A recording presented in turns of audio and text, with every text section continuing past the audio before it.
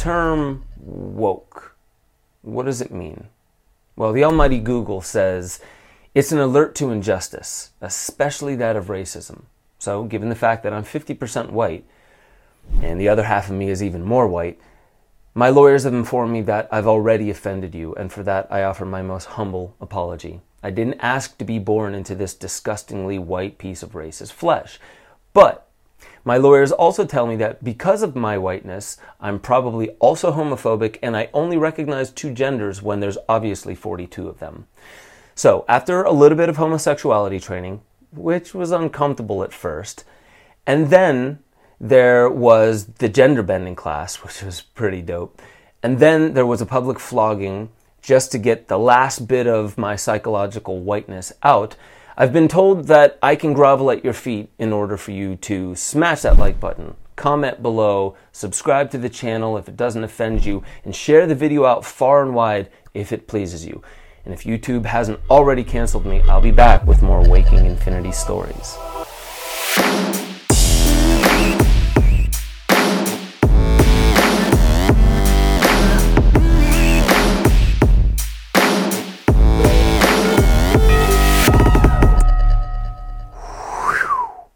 That was close. I thought I was going to get the axe, but YouTube deems me fit to talk about woke culture, at least to the 300 of you that are actually watching this show. Notice how all those views have gone down, down, down? Like the opposite is supposed to happen when you do more promotion, more videos, and YouTube gets the word out about you. Interesting, but I won't harp on that. The woke culture is all right with me, so I have at least another couple days here on this platform. So what am I getting at? What am I really getting at? Am I attacking woke culture? Am I making fun of it? Absolutely not. And I mean that. I'm not. When the old paradigm is or has already paved the way for an unlevel playing field, you need to do things to start upending its stranglehold over the power. I get that woke culture wants to take certain words out of the equation that are holding the psychological frequency together. And I mean this. I'm not even being tongue-in-cheek here. Sadiq Bikari, that I even mentioned before, I think it was in the last Waking Infinity News, he talks about how the word is the power of manifestation. So the word holds together our philosophies and our inner moral landscape and how that projects itself out there. So I get that there are certain words that aren't that good. And we don't yet have a consensus on why these things should change. We just have people championing causes. The whole thing about this is getting exhausting, but we do need change. So, where am I really going with this? Woke culture, I get you. I really do. I get the core of the fight and the struggle is real.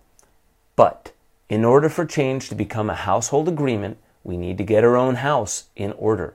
There are serious shortcomings in our language, in what we are open to and also what we will accept from society. But historically, you can't force people not to hurt your feelings. Well, that's all changing now. Congratulations. Now, when somebody like me says, hey guys, I'm obviously only referring to the men of my audience because I'm a misogynist and I hate anything other than that one gender. Obviously there I'm being a little tongue-in-cheek. But when you say guys, I've even gotten it. People up in arms, how dare you say guys? And you're talking to your audience like it's an exclusive men's club only.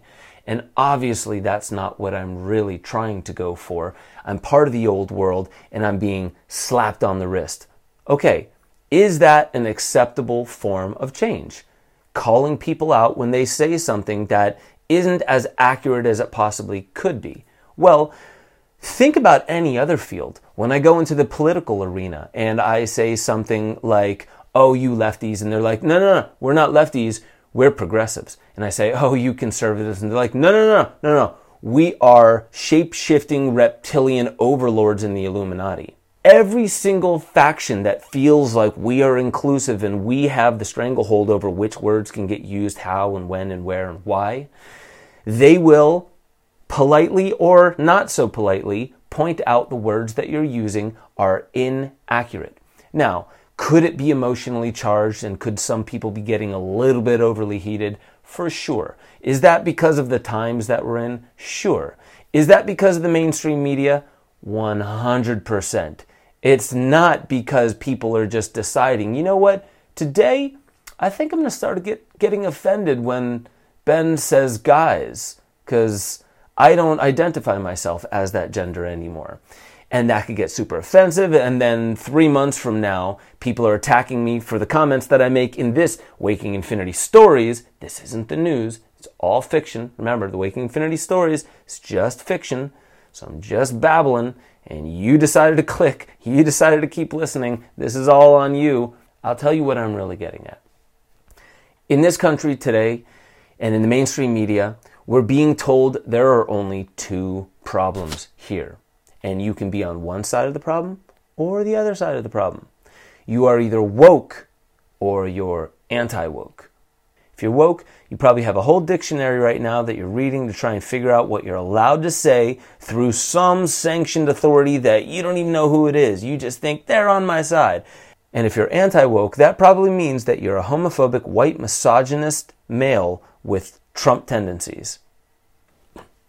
Now, I listen to Tim Pool. I was actually listening this morning. I try and listen to people on both sides of that political divide that I just see as being a line, and people obey it for some reason. They're like, yeah, I'm going to stand on this side. Why? Because other people said that this side is informed by all these little particulates, and over there, it's all those particulates. Those particulates. And that's how it really turns out to be. And then you step back from it, and you just see it just looks like a bunch of squiggles with a line running down the middle. And then if you're really paying attention, you realize that you get some tendencies on both sides of it, and then you get some of the arguments there, and you don't have to fall on one side or the other. And in fact, probably the safest thing for you to do is just turn on Tony Hawk's Pro Skater and just tune out of all of it. But as I was listening to, it was on the Timcast IRL, and there was two individuals. They had a company. It was a guy and a girl. I'm forgetting the name right now. But they were talking about their hiring standards. And there were people who were coming in from woke culture, and they were complaining about the hiring process. So they decided, listen, instead of just pushing back against it, we can go overboard and try and become inclusive with a conversation first. And I kind of like this because it's that they actually wanted to reduce the amount of harm that's going out there. There are people getting highly offended by things. And there are others on the other side of the aisle. It's like, I don't care. They can get offended at whatever they want. Those people. But this group was like, no, let's hear your arguments. And at the end of the day, they said it really felt baseless. They felt offended by something. And then they said, okay, we want to reduce this harm, the employer said. What is this offense based in? What did you feel offended by, and what does it actually mean when we get down to it, so we can turn it into a policy that protects people who feel offended by the same thing? And they said, as deeply as they went into these conversations, none of them ever reached any real bottom. So there was critical race theory, critical gender theory, and there was all these things that were being used, but there was no solid foundation that holds up the rest of it. Now, mind you, this is these people speaking from this company, and they didn't even agree with everything that Tim Pool was saying. Tim Pool was throwing some things out, and they're like, no, we don't see it that way. So now that we have all these ideological camps, when we're trying to get to where is the basis where we can all find harmony? Because that's what we're really talking about. Where is there the potential for harmony between all people? And here is where it starts to break down. There doesn't seem to be a base underneath any of it. So it really makes you question, what is the root of all of this? Where does it really lie? How do we actually get to some point where we are coming back together in harmony?